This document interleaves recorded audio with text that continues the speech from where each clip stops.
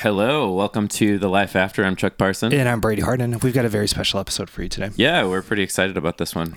We say this every time, but I really mean it this time. Right. We're really serious this time. Well, because it's important. It has to do with the history of our podcast. So Right. one of the things that lined up for our show to start was Jamie Lee Finch posted on her Facebook an article on religious trauma syndrome. Yeah. So, and I read that, and it was written by Dr. Marlene Winell, who is our guest today. Yeah. So, really excited. I mean, this is like, I think it's safe to say this podcast wouldn't exist without Marlene's work. Is that, or it'd be a totally different thing, right? I completely agree. Yeah. Cool.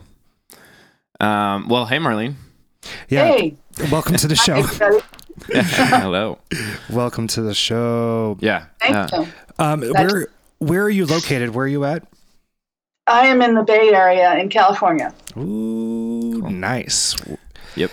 Tell us, let's just take the next hour and can you describe the weather in detail? Because we're in St. Louis. Well, today was rainy and awful. Okay. All right, Okay, well, we can relate with that. it wasn't then. too bad here, I guess. We could relate with that. So just to give everybody kind of an idea, Marlene coined the phrase Religious trauma syndrome. And has been a pioneer of it since then. She has an organization called Journey Free, which is to sort of help people find their way out of religion in a safer way, or help with the out process. of dogmatic religion and harmful religion, right? Yeah, toxic religion. And through Journey Free, you have some retreats coming up, right? Is that? So you, what is that? Give me the Cliff Notes on what a retreat looks like, because I feel like by saying the word retreat might be kind of scary for a lot of our listeners, right? But this is not the kind of retreat that we grew up going to, right? Oh, you mean like a religious retreat? Right. Yeah. Right. Oh, yeah. No, it's not like that at all.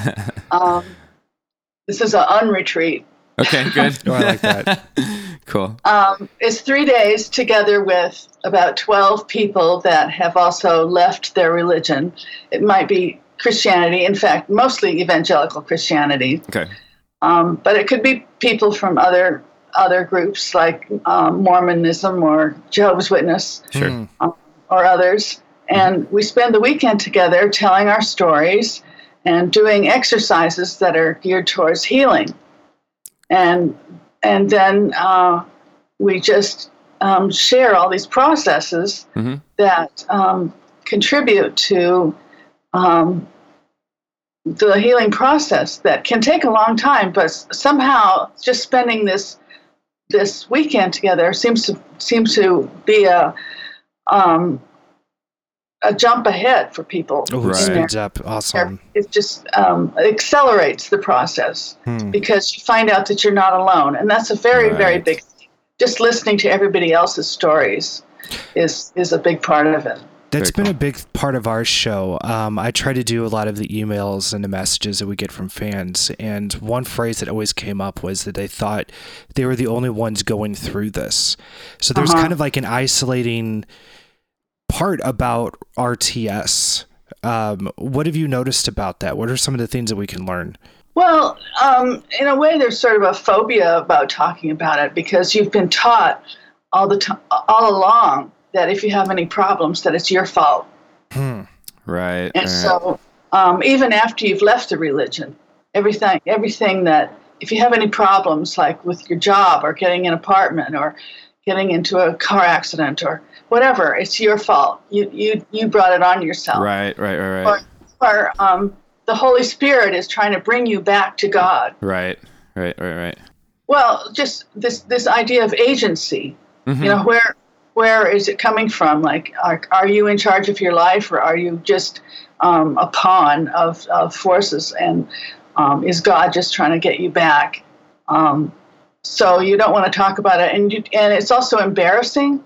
People don't want to sound like they've been in a cult, and then they're too weird for other people to take seriously. Right. And then if everybody's being quiet about it, it does seem like you're alone. And actually, that's not true. You're far from alone. Yeah. But people are being very quiet about it because it tends to be embarrassing, and you tend to think that you're supposed to handle it on your own. That was a big step for me. I think what you mentioned about something happening and then thinking that it's God trying to bring you back to the religion or something. I had a fear when I was leaving the religion that I would go through a hardship physically, whether it's health or like a car accident or something, because I knew that the first response of so much of my family would be, oh, this is God trying to bring you back. Right. And so that it was kind of like a fear of mine of having to come face to face with something like that if I get into a difficult time again, Yeah, you described it, I'm not sure, maybe in one of your essays as sort of like so fundamentalism sort of demands a power structure that has to be enforced, right? So you have God at the top, and then you have clergy, and then you have sort of everyone else, or you have men usually under clergy, and then you have everyone else, and you're sort of expected to adhere to that. So you have this system where I lost my train of thought. I'm so sorry. I'm really tired. It's been a very trying week. I'm going to edit this out.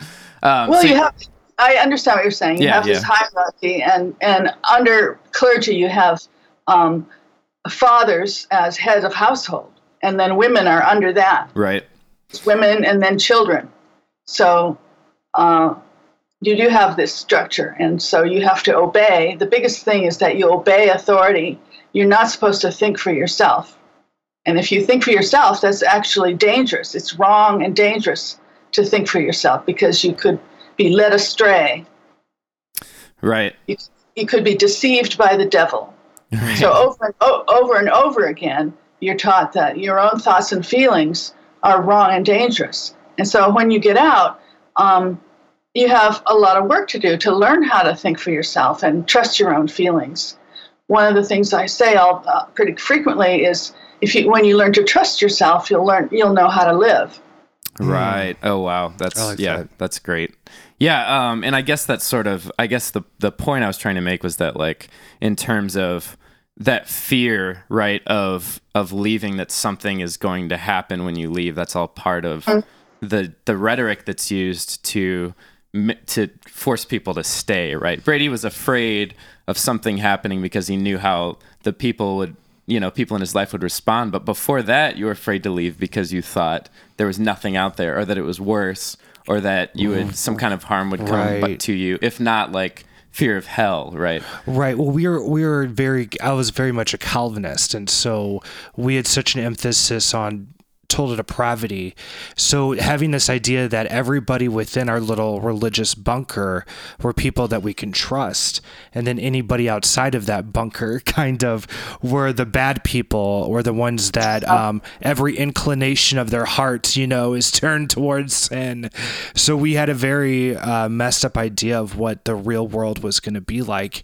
And it kind of scared me in a way to stay in for a while. But once I got out and had that bravery, I realized, no, that isn't reflective of reality or how people really are, That was helpful for me. The world is the domain of Satan. Right. Right. So if you're not, Satan rules the world because it's his time, right? This is the era of Satan's rule.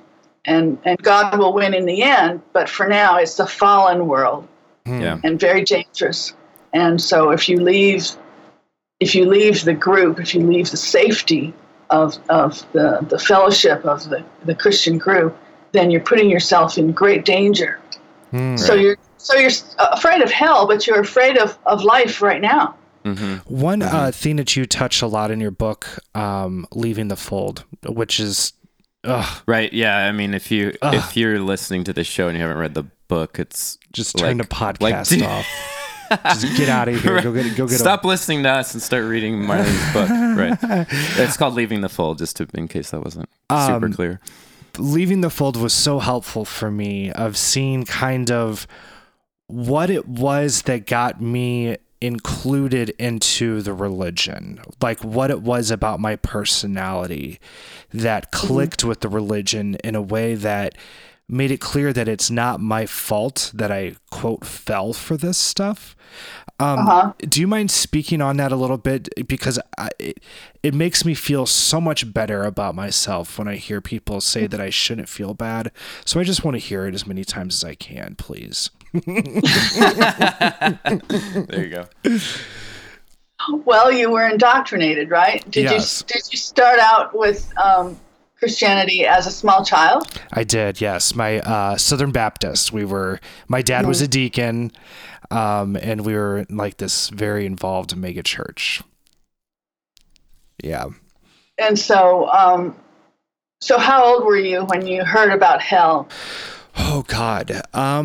It was such a part of our culture. I think probably when I was around 4. I think the first time that I, quote, asked Jesus in my heart, I was probably 5 or 6 at the time, you know? Yep. So that was a big thing. But another thing that I noticed too, Marlene, is as I got older, is I'm more of like an empathetic person, and I care about healing and being there for people. So I kind of feel like I got sucked into even extra stuff, like doing visitation and door-to-door ministry, mission trips, and committing myself to the ministry and everything. Do you see a lot of like kind of a pattern in the people that are doing retreats with you that kind of, what kind of common themes are you seeing in their personalities that kind of come out of this garbage?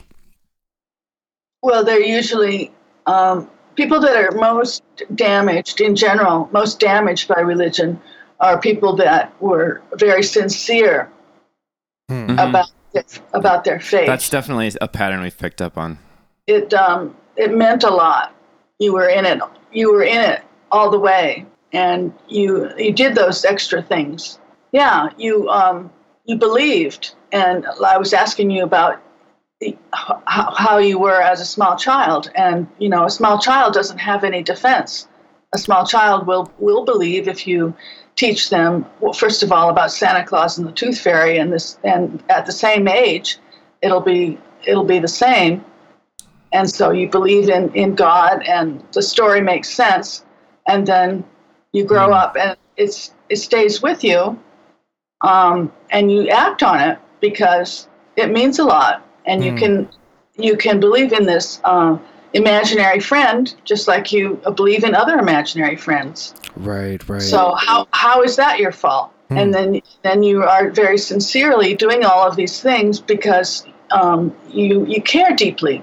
You're the type of personality that does things that you believe in and care about. I appreciate that. Thank you. I just, ask for a compliment. And I don't know if I would describe Brady as a caring person. Hey, no, I'm just kidding. Come on, she doesn't know us yet.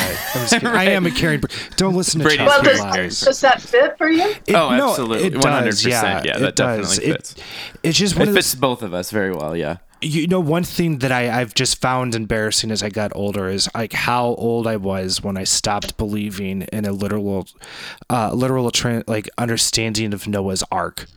Like that's one of the things that I laugh at myself the most. I'm like, oh, I was way too old to not pick up on that. Right. Yeah. I don't remember how old I was when I stopped believing in Santa Claus, but I know it was too old. Yeah, and it's like akin to believe fantastical things now. So Marlene, so you have, in your research, you've emphasized this concept of religious trauma syndrome, right? Which is, am I correct in saying that's a phrase that you coined effectively?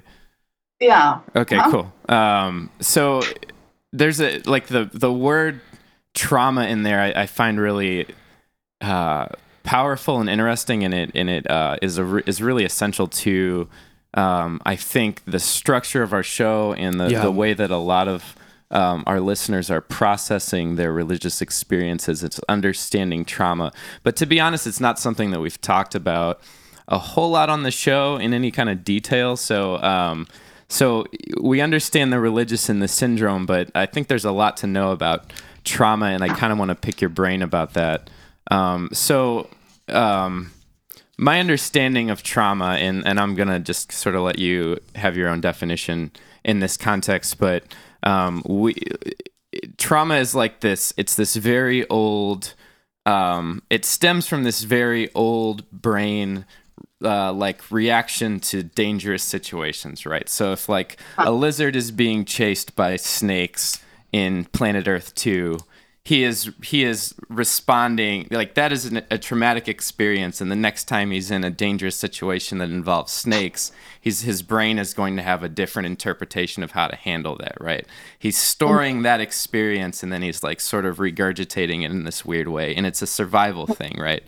But then when we have these experiences that are painful and hurtful for us emotionally or also physically or however, in particularly for our listeners, these church experiences where our humanity is being denied, our childhood is being denied, we're being lied to perpetually, our feelings are being disregarded, all of these things that sort of add up over time results in a kind of trauma, not dissimilar to the lizard running from the snakes, right? Am I right in saying that?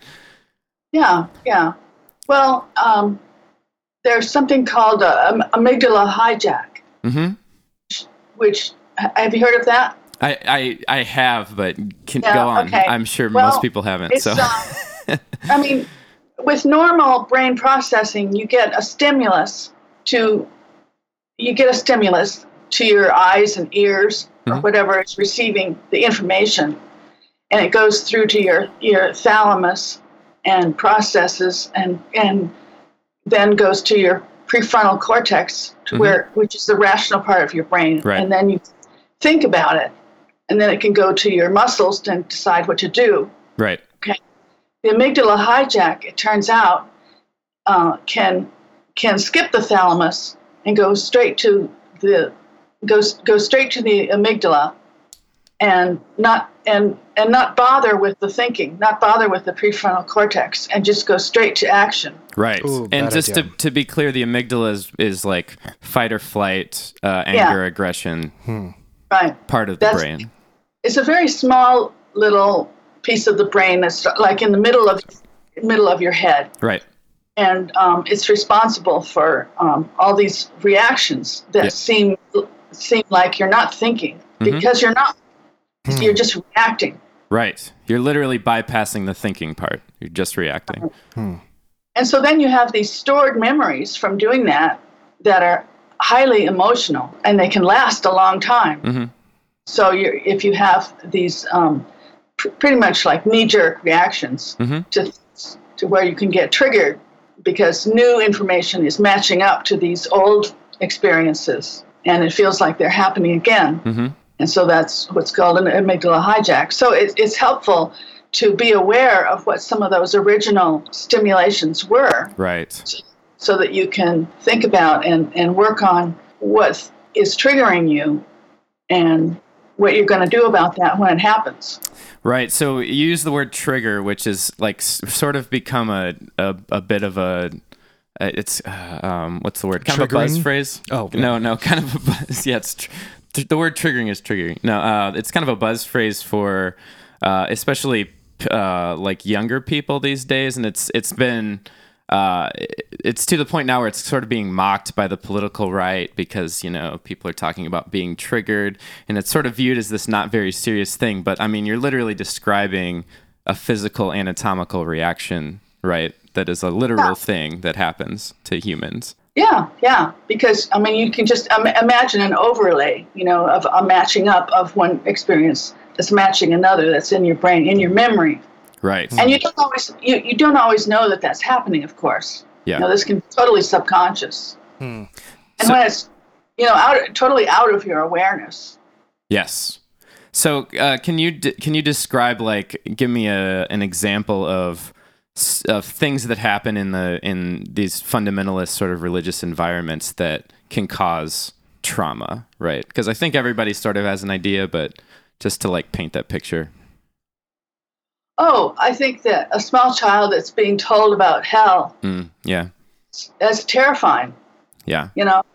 And and some people that are in homes where hell is emphasized, and they hear about hell all the time. They hear about it at home, they hear about it at school, they hear about it at church, and it's a constant threat, are just constantly terrorized. And then as an adult, they're terrified of hell, even though they intellectually know that it's not true. They don't believe in it. I have a client that he was taught about hell and as a raging fire, the lake of fire. Mm-hmm. And so anytime he's around something that's really hot, like if he touched the stove and it was really hot, he suddenly gets terrified. Wow. Because it makes him think that he's going to go to hell. And, it's been many, many years. Yeah. Yeah. That's a very real trigger.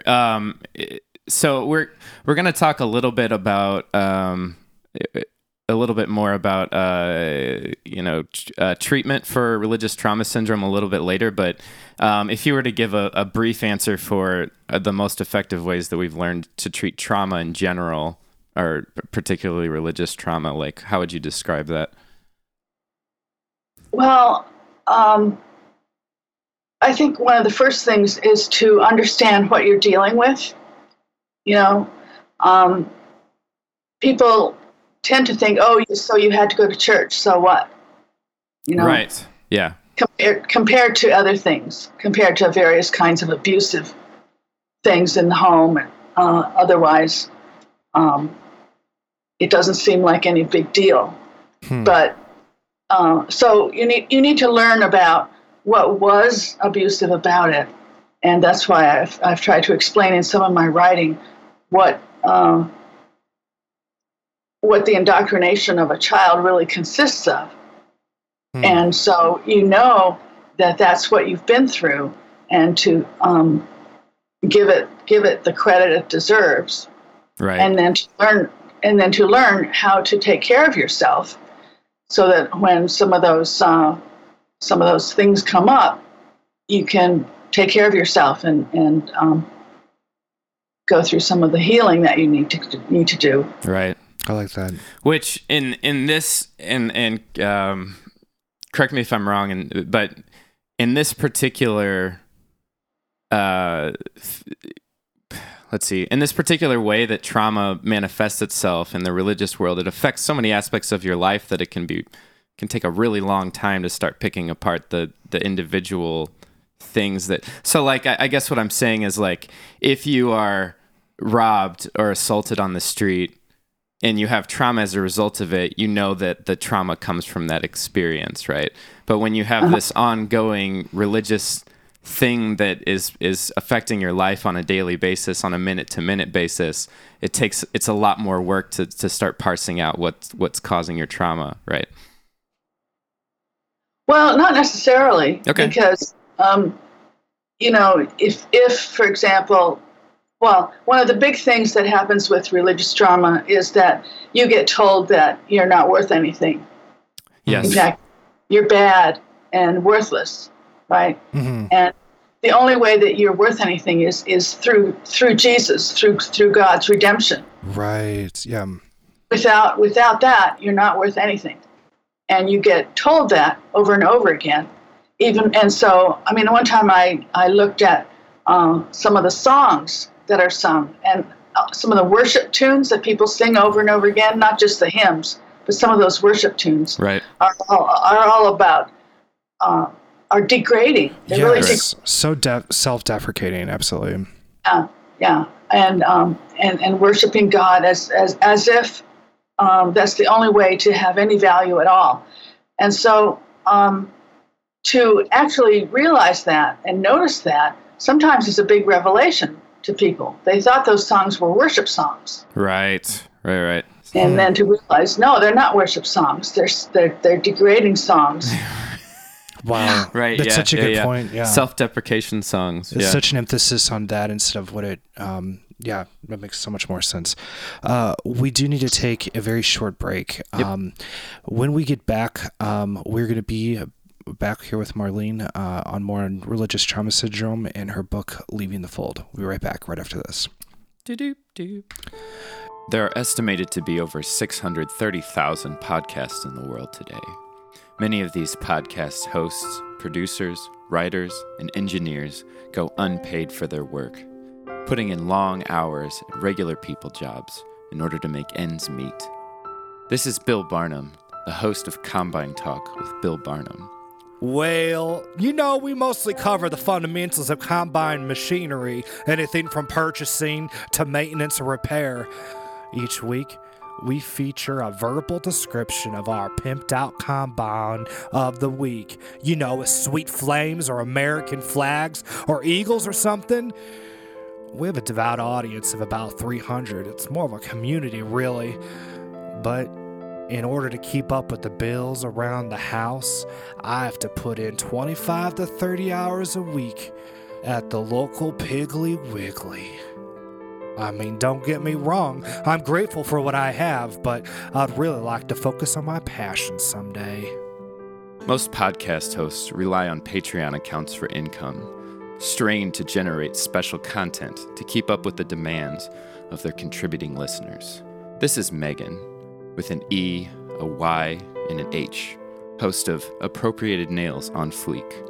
So, I work so hard, every day, scrolling through my IG for, hours, finding the best #nail art, #nail art ooh la la, #nail art wow, #nail art swag. I have to search, 20 different hashtags, okay? Now I'm saying, to get my listeners the content they deserve. And I'm still asking my dad for money, twice a week, okay? Now I'm saying. I'm Brady Hardin, co-host of The Life After, and I'm here to tell you that for just $1 or $2 a month, you can help join the fight against regular people jobs and make it easier for us, your host, to bring you even more of the quality content you love so much. For more information, visit patreon.com/thelifeafter. That's patreon.com/thelifeafter. And subscribe to donate as little as $1 or $2 a month. Make a podcast host's dreams come true, because we all need a little second Saturday in our lives. Welcome back. We're here with Chuck Parson. I'm Brady Hardin, and we're here with Marlene Winell from San Francisco, talking to us about religious trauma syndrome. I feel like we should say Dr. Marlene Winell. I know we should. I'm sorry. I'm sorry. Hard.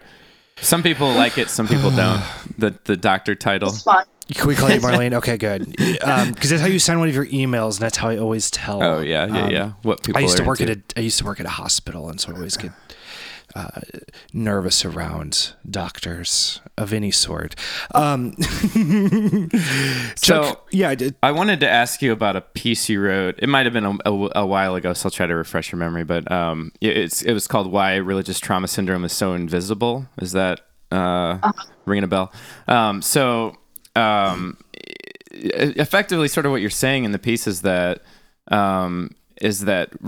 Getting religion is always seen as kind of a positive thing. We have institutions like AA that are even sometimes court ordered that are seen as these net positives.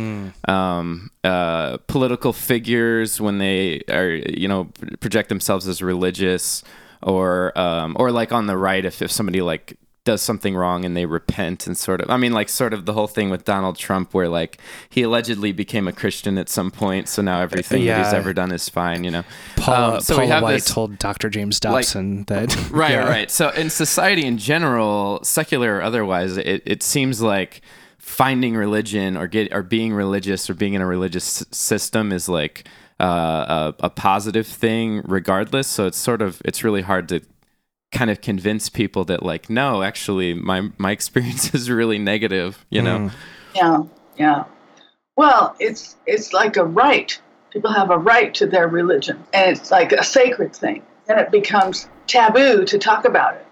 It's just assumed that it's good for you, or at least neutral. It can't possibly be a negative. Right.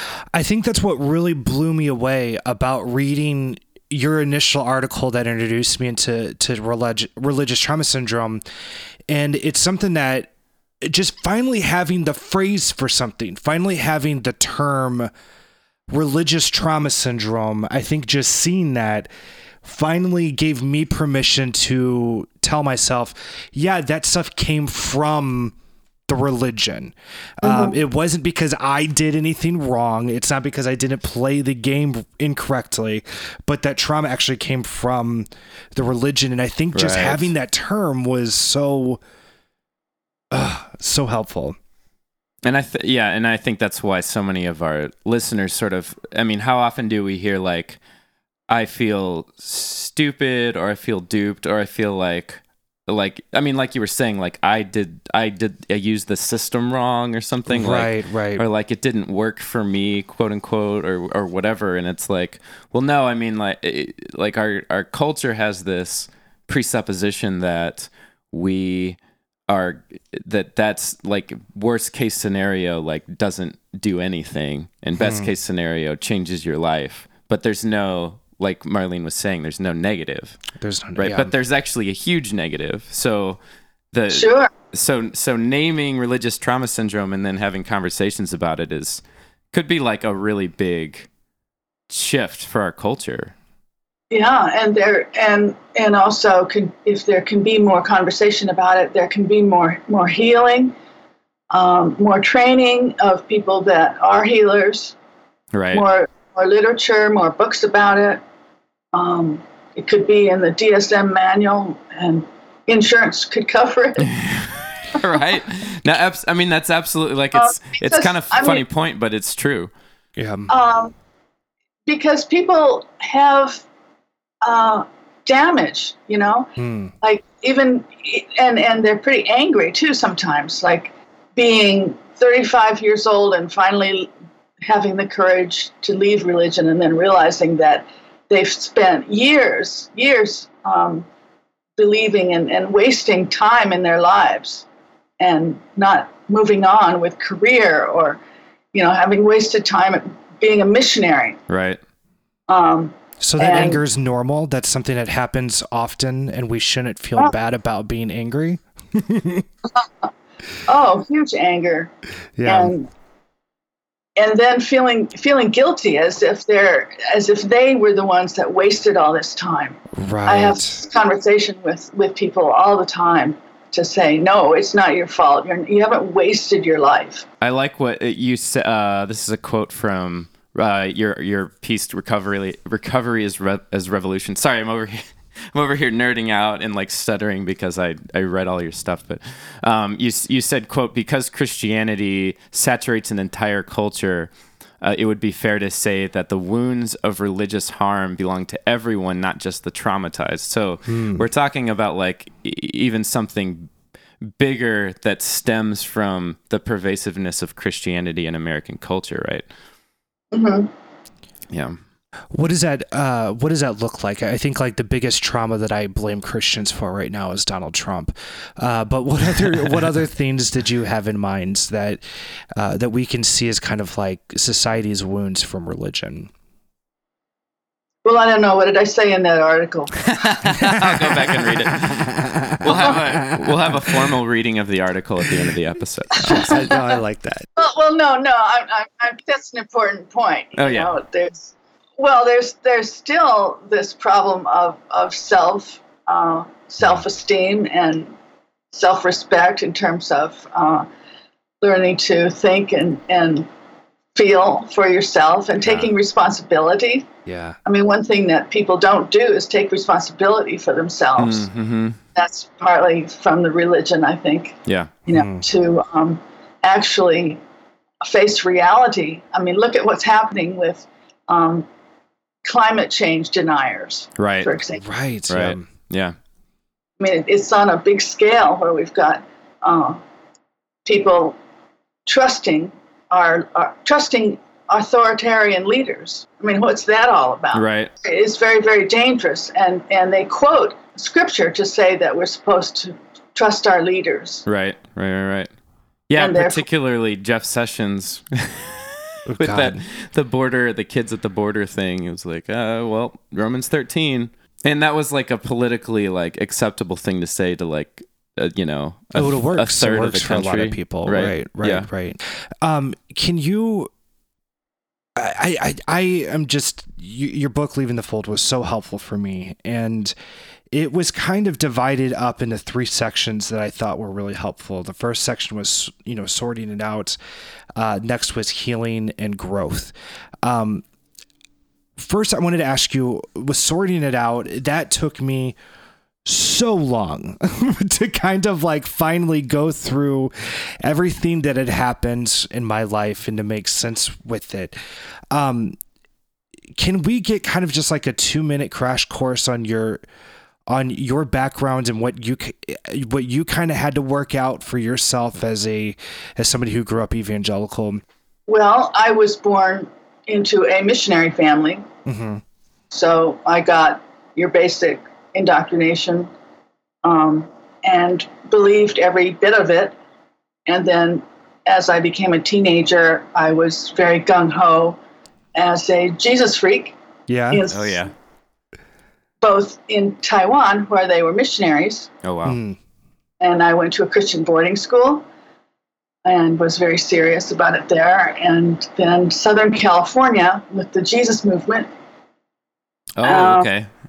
The Jesus movement. Oh, yeah, that's an interesting one. Yeah, we knocked on doors and witnessed at the beach, had beach baptisms. It was all very exciting. Yeah, I bet it was.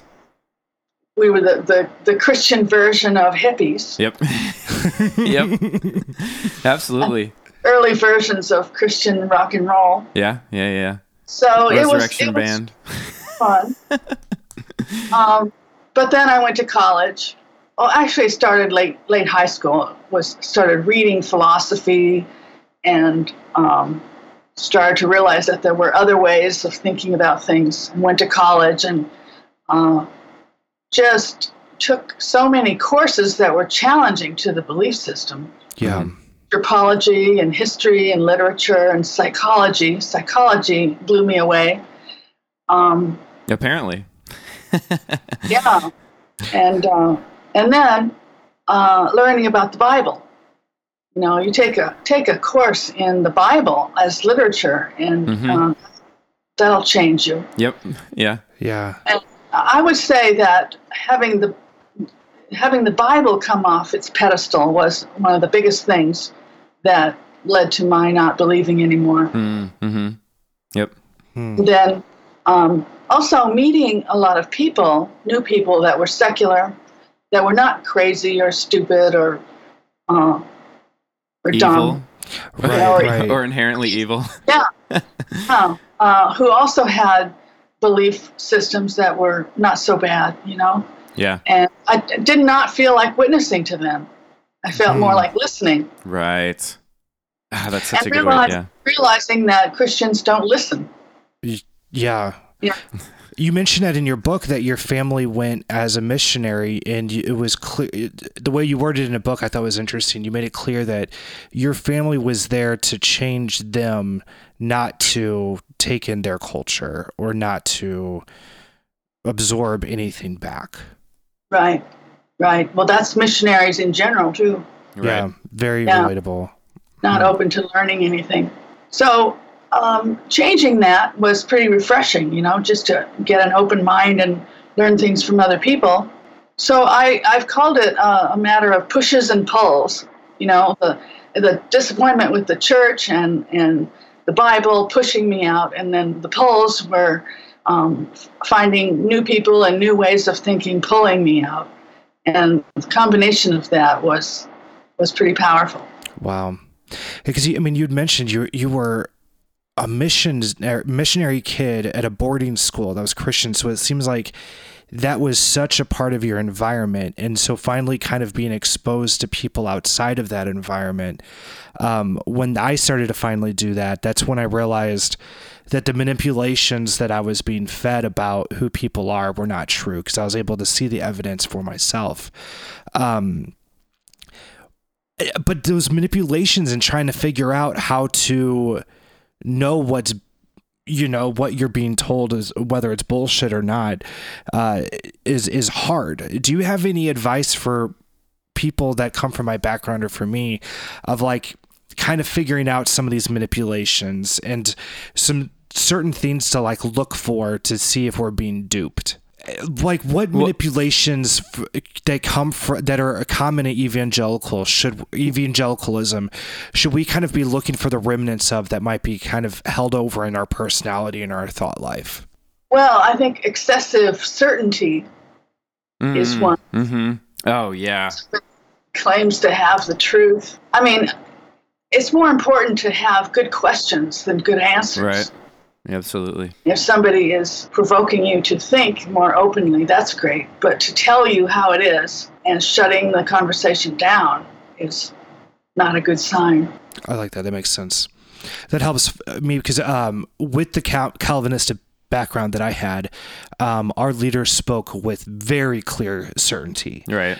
Because that was such an emphasis that we had was to take everything so literal that we could feel very concrete and very certain about abstract things. And so that was kind of how they talked. And if we didn't get in on that with them, there was an element of feeling lesser than or not as committed, not as faithful to what they were saying. So they kind of encouraged us to also be kind of more certain in how we talked and very, this is how it is and this is what we believe and this is what's important, So we kind of like created the problem, that we should have been the solution to, and it just kind of became more of a synergetic issue, I feel like. Well, it's interesting that there are some things that I would call leftovers when you are an ex-Christian and you don't believe it anymore. You've let go of the dogma, but you still have some of the behaviors. Like you still have black and white thinking, or you still have this certainty about everything. Right. Or you're very judgmental.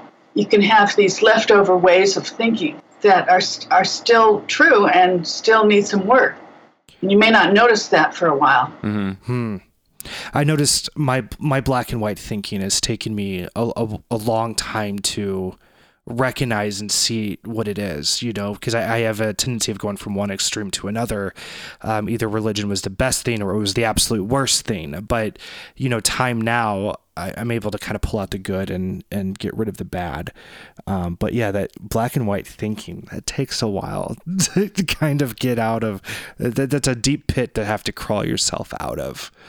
Mm-hmm. And the urge to be right. Yes. Right. I'm bad at that. Oh God. Oh God, I'm bad at that. You talk about in your book. You talk about the thought monster. I feel like that kind of falls under this category and kind of doesn't. But can you briefly describe what the thought monster is and I guess how do we combat it? Oh, the idea monster. Monster. Sorry, yeah. It's a theoretical construct. It's not an actual monster. No, you don't have an actual monster. It's this collection of ideas that you have that came from whatever source. It could come from society or school or family or church. And a lot of them, in this case, would come from church, from religion. And it might be things like you're not good enough or you're in trouble or you're going to go to hell. It could be any number of ideas, but they kind of coalesce into this collection that is very good at haunting you and beating you up in a lot of situations. And so it's important to clarify what those ideas are, and there's some exercises in the book for doing that, because once you clarify what some of them are, it's easier to not believe them. Because the problem is when you believe them. Mm-hmm. So if you clarify them and look at them more clearly, then when you're being attacked by the monster, you can stop everything and say, oh, there it is again. Right. That's huge. And stop the progress. So one of the things that we have been focusing a lot on this season is we have found that a lot of our listeners and a lot of people that are in our situation where they're trying to recover from religious trauma sort of get hung up, right? They get to this point where like they're comfortable acknowledging that this was a bad thing that happened to me. They're comfortable leaving the religion. They're comfortable, sort of like,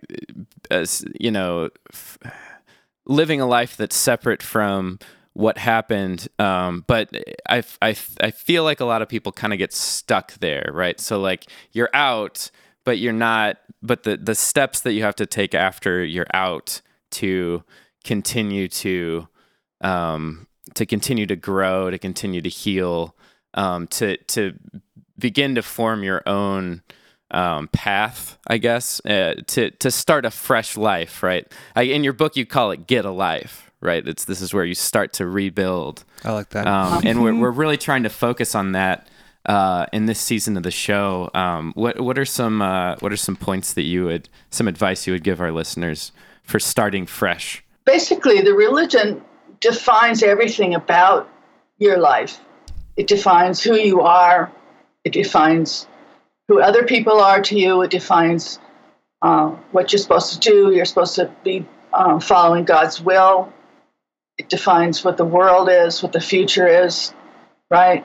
It just basically has definitions for everything. Mm-hmm. So if you leave all that behind, you're really needing to start over and reconstruct. And right. So this reconstruction is very deep and very thorough. You're reconstructing your own identity, your own pattern of relationships, your own sense of your own meaning in life, and all of it. So if you haven't really thought about all of those different things, then you can still be following through on some of the things that you thought were important in your life. Right. So you really have to look at your values all over again. One value that has been kind of a guiding light for me was to be the adult that I needed as a kid. That old phrase has kind of like become like almost a pillar in rebuilding who I am. And when I was reading through your book, you had an entire, chapter and section on the inner child. And that mm-hmm. spoke to me so much because, the idea with the inner child is to kind of think of the things that fundamentalism hurt you as a child, and then kind of gently and lovingly address those things to yourself. And that was kind of a weird practice for me for a little bit, Marlene, because, we hear the inner child thing and it sounds like a hokey idea almost, but that was so helpful for me and really put a lot of things in perspective, and it spoke to something that was kind of one of my core pillars anyway. Can you speak on the inner child and kind of how that sort of exercise looks? Yeah, well, first of all, it's quite okay to think of the self in parts, okay? And sometimes it's called parts work. Okay. You have, and people in casual conversation will say things like, part of me thinks this and part of me thinks that, or I beat myself up, or I'm my own best friend, or things like that, to where you have some awareness of parts, okay? So what this does, using these concepts, is just a productive way of doing it, a conscious way of doing it.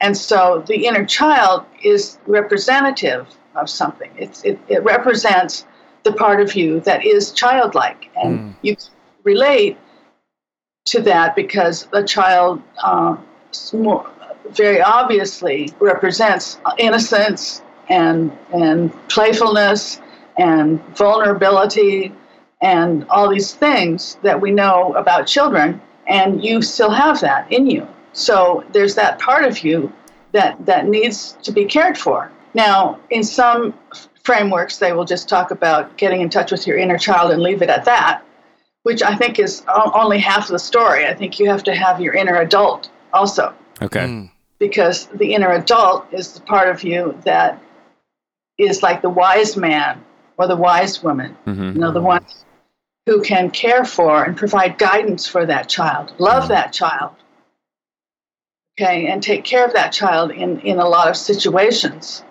and be the advocate when the child needs something. To get it, to negotiate with the world and get things for the child. If the child is lonely, to understand that and try to find friends. If the child is bored, look for things to do. You know, to understand the child's needs. So the child has feelings and needs, and the adult has skills for negotiating with the world and getting those needs met. I love that. So it's like the feeler and the thinker. It's so many things were neglected for people who grew up in fundamentalism. Like, right, I was going to say places that we should have had like loving kindness. You know, there's this damage that happened. What were you going to say, Chuck? Yeah, I mean, I was just going to say, like, fundamentalism sort of is actually aimed at exploiting that inner child, right? I mean, like, we sort of have God as the father. We have, like, God provides everything. We have, Oh, yeah, that's a good point. The religion infantilizes you. Okay. Yeah. Okay. Yeah. That's a good way to put that. That's a very good way to put it. You outsource the job of the adult. You outsource it to where, you know, the church, the religion, God, you pray to God when you need something instead of relating internally to yourself and taking care of yourself and taking responsibility. So you're avoiding responsibility. That's why a lot of people, when they leave, they're unused to the self-care that's necessary. Or how to do your taxes. That was a thing that I messed up a couple of times. A thing that I've been finding so helpful is being a dad, because, you know, my son, he's 6 right now. And so I have him half time, and I'm raising him, and my kid is just a carbon copy of myself. It's disgusting. Like, it's like somebody cloned me and just threw another 6-year-old Brady into the world, and now that's my child. Like, he stopped by over here at Chuck's house the other day, and it's like, he's me, right? Yeah, he's literally a tiny Brady. So me. And so I'm getting this opportunity as a parent to reflect on what I needed as a kid, my inner child, and how that wasn't fed by fundamentalism. I'm able to now be my son's advocate to the world, make sure that he's getting the things that I didn't. But the synergetic thing on the side too is watching him is like now watching myself grow up. And so I'm able to kind of reflect on my life through his life. I hope that's a healthy thing to do. That's great. I think people that have children have a great advantage because you can learn from that and to parent your own inner child. Is that what's happening? Yes, I mean, absolutely. I've learned so much from myself from watching my kid, and I learned so much about my kid from watching myself, and it's been so good for me. I'm not going to cry talking about parenthood, but yeah, I mean, he just after I left religion and was divorced and disfellowshipped and everything, I kind of lost a lot of my family relationships. My son was there, but it was so scary because I didn't know how to do it on my own, and I couldn't outsource it to anybody else. It was just me. And so I don't know, just now getting to the point of watching him get to an age where he's able to think and process things and discuss things has been so different for me, and to kind of provide an emotional stability that wasn't there for me in the fundamentalism background, because my parents didn't really do that self-reflection that I feel my son is benefiting from his parents doing now. And I don't know, parenting is so weird now. Parenting as a fundamentalist is kind of, you have a guide of what you should do, whatever, but parenting now, I don't know. Can you give us some parenting advice or something, Marlene? I feel like you've got some good things to say about parenting, and I hope you can enlighten us. I have a lot to say about parenting, but yes. The first thing is that in the church context, the church actually usurps the role of parent. They tell you all these things about what you should do as a parent, and there are whole books and agencies like Focus on the Family and Dobson Right. Oh God. Who's that again? I haven't heard of him. I'm just kidding. That's a joke. He raised me. Marlene, you want to hear something really weird? When my parents got divorced, I got sent to a Dr. James Dobson Focus on the Family basketball camp for kids who have divorced parents. Isn't it the strangest thing? It's so niche, it's disgusting. Who comes up with this shit? And I won most Christ-like out of my team. Which means there. that he was really bad at basketball. Really bad at basketball, but very good at turning the other cheek. I didn't know Jesus played basketball.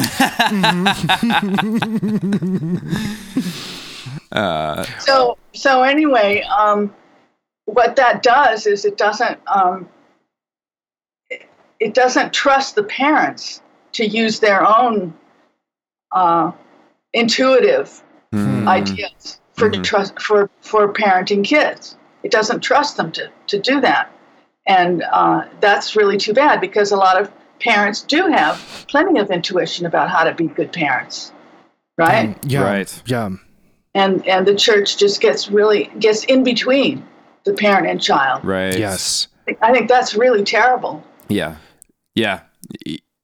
The last church that I went to, they put such an emphasis on spanking. Of course, they would always go back to the spare the rod thing, to the point where somebody spanked one of my friend's kids in the nursery without consent, and it became this big thing. My friends left the church and I look back at it, I'm like, I would have done that in a heartbeat too. I would have left that place, knowing what I know now, that somebody would have taken upon themselves to use corporal punishment on that. That's just insane to me. But the other thing is that aside from the church usurping, there's a whole different view of human beings that you have when you're a secular parent, and that is that you assume that people are basically good and are not in need of punishment all the time in order to control them. The Christian, I'll just say, the Christian parent is constantly trying to raise a child in a way that's controlling, and is afraid of the child doing bad things. Right? Mm-hmm. So there's this constant emphasis on obedience. Everything has to do with obedience. Trust and obey. Yeah. So when the child grows up, they will know how to do things right because you taught them. So there's that. What's that verse? Raise a child the way he will go and not depart from it. Yes. And so it's a very heavy responsibility on the parent's part. It's like the parent's responsibility to raise a child in this way. And then if you fail, if the child leaves Christianity, say, it's the parent's fault. Right, yes. That's why I think people need to remember this when they're coming out to their parents. Oh, right. That the parent is going to feel at fault. Yes. Yeah. Not just sad. Yeah. That's a good point, because in addition to that too, the era that I grew up in, they put such an emphasis on if you're gay, it's because you had an overbearing mother, right? Or you had a father who's non-existent or not in the picture that much, or you didn't have enough good Christian guy friends. Those were the emphasis that were put on to me, and I know that I've had to have a conversation with my mom before, just saying straight up, this is not your fault. But then it still goes into a kind of a diagnostic mode, I mean, where it's kind of like, well, we need to figure out, well, why, or why are you this way? And no, it's not a thing that needs to be fixed, so there's not a problem. But in that mindset, they do believe that. They do have that thing, and so it's kind of a shitty situation to come out and then automatically just the existence of being alive, somebody looks at as a failure on their part. Right. Of me living my true self means that they had to have failed in the religion. Right. Plus, I had to have failed at the religion. And there's just no hope for gay people coming out of fundamentalism when it comes to making sense of it, at least. So the contrast for a non-Christian upbringing or a humanistic upbringing is huge, in that if you are trusting your child to grow up to be a full-fledged human being and creative and able to do all kinds of things, what you do is you feed that ability, you nurture that creativity, and you're not afraid. You're not afraid for your child to be exposed to things or to think all kinds of things. You're not afraid of what that child is going to become. Huge. You support your child. Which is like not a concept in like supporting your child is almost like my fundamentalist brain has like negative connotations with that, because that's like, well, your child is bad, and if you support them, you're supporting them being bad. You should discipline your children, and that's how you show support, right? So you know what I'm hearing in all of this is like, it goes back to what Marlene said earlier about personal responsibility, because we have this system where, especially if you're raised in church, which like our generation, I really feel like has a unique experience of being raised in church, because we were the first generation to have like a really intense youth culture that was separate from the rest of the church culture. My mom's though, I get a weird sense that there was something else going on too before us, like in the 70s maybe. That was the Jesus movement, but that's okay. That's what I'm getting. Okay. Anyway, my point is, like, you have, like, parents are responsible for their kids' behavior, right? And then God is responsible for the parents' behavior. Well, so if you're an adult, you're like in this weird in between space where like we're like everything's your fault and nothing is your fault. Yes, it's insane. Yes. Yeah, God takes no responsibility for his children. I'll just be the first to say that. Right. But I don't know. I feel lucky. Just going back to being a parent, because I'm getting to learn how to treat myself at the same time that I'm learning to treat him. And I think that's something that I hope some of our listeners will get to, that nurture that and take responsibility to nurture yourself and to not feel, because I always felt selfish, right, Marlene? I mean, that's like the other shitty thing about all of this is the things that would help us were kind of demonized.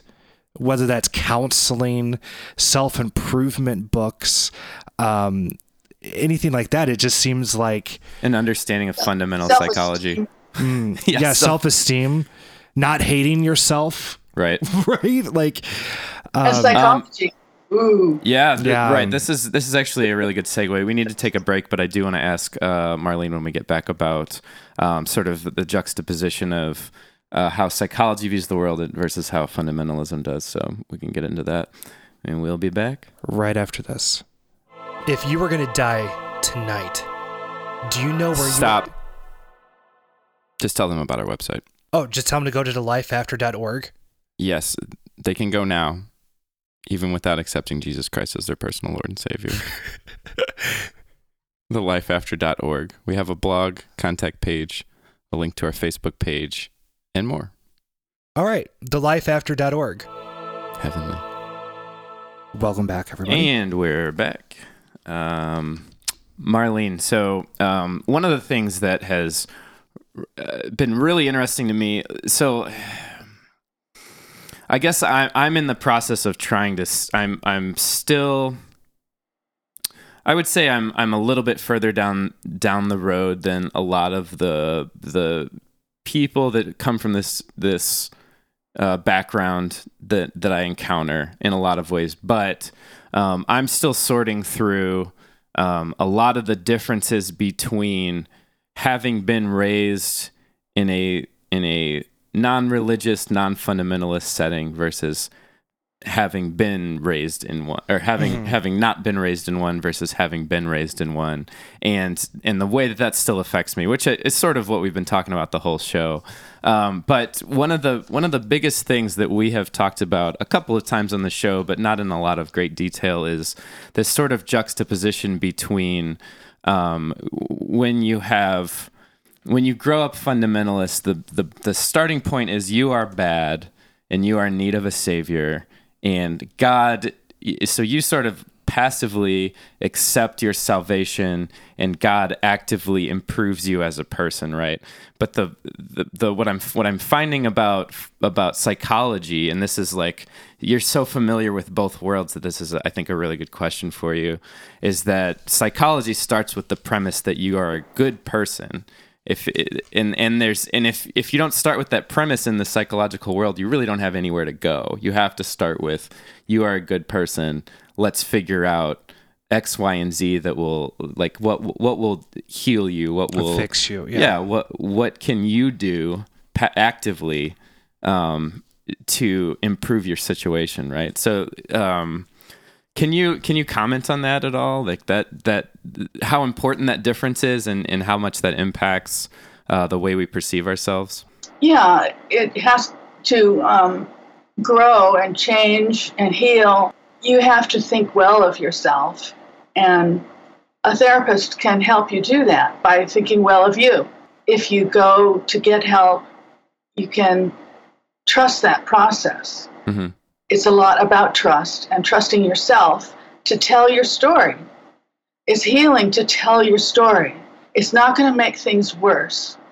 Right. A lot of times people think that if they talk about it, it's going to make it worse. And that's not true. You don't have to tell a happy story. You just tell your story. And a story that's coherent and makes sense will help you put it in place and know more about what you're dealing with and a direction that you can take and get support in that process. It implies an inherent value to the human life and to the idea of healing in the first place, right? Because all of that is undervalued in fundamentalism, because the goal is not to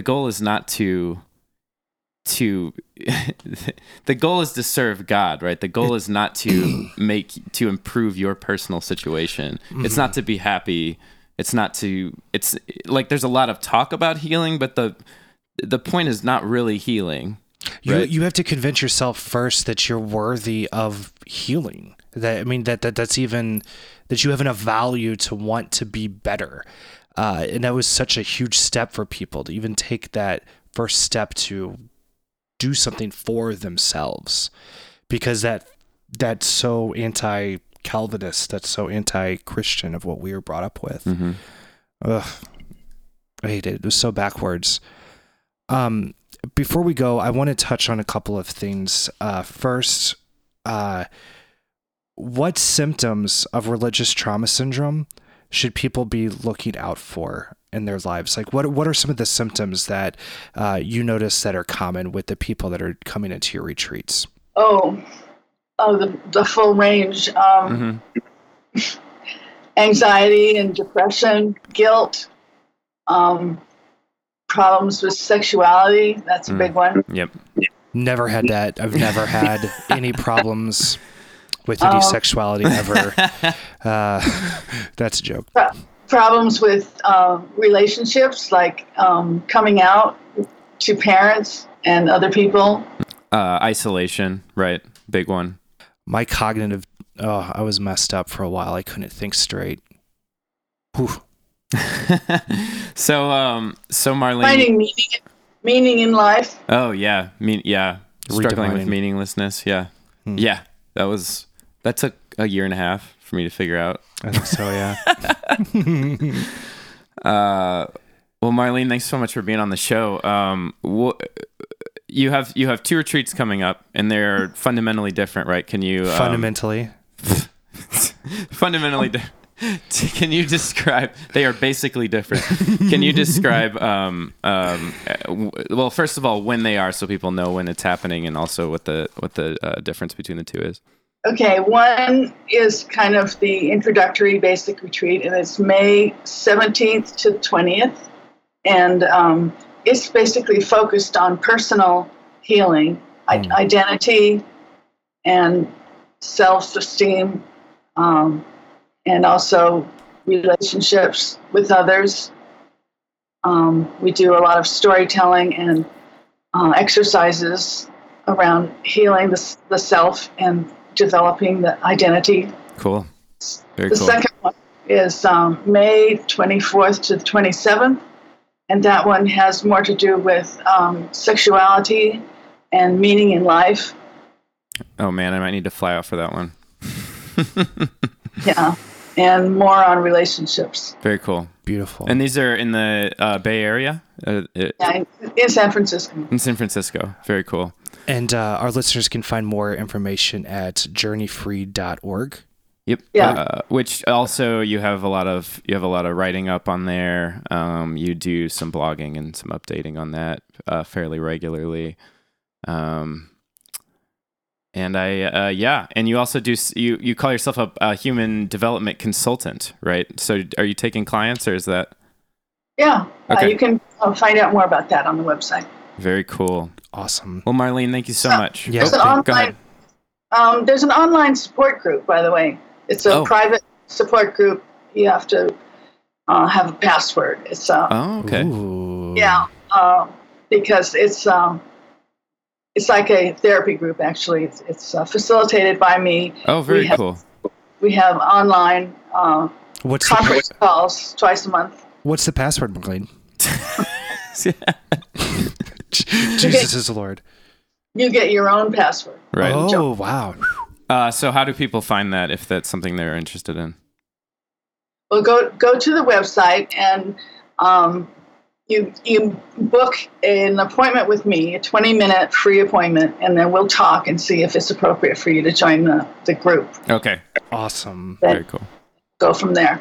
Awesome. Yeah, I know that'd be really beneficial. I know one of our previous guests, Andrew Jasko, has gone to one of your retreats. I don't know if I'm saying his last name correctly. Yeah, I think so. But yeah, he's great. He highly recommends the retreats. I know they've been really beneficial for him and a lot of people. But yeah, listeners, I cannot emphasize this enough. Please define these things for you. Figure out what religious trauma syndrome is, what it means. Pick up a copy of Leaving the Fold. Oh, God, yes. Please read Leaving the Fold. Also available on Kindle, which is how I read it. Yeah. I have it on Kindle and a paperback version. Doubling up. But it's so beneficial and so helpful for me. Brought a lot of growth and a lot of healing. And I cannot recommend it enough. So, Marlene, thank you again.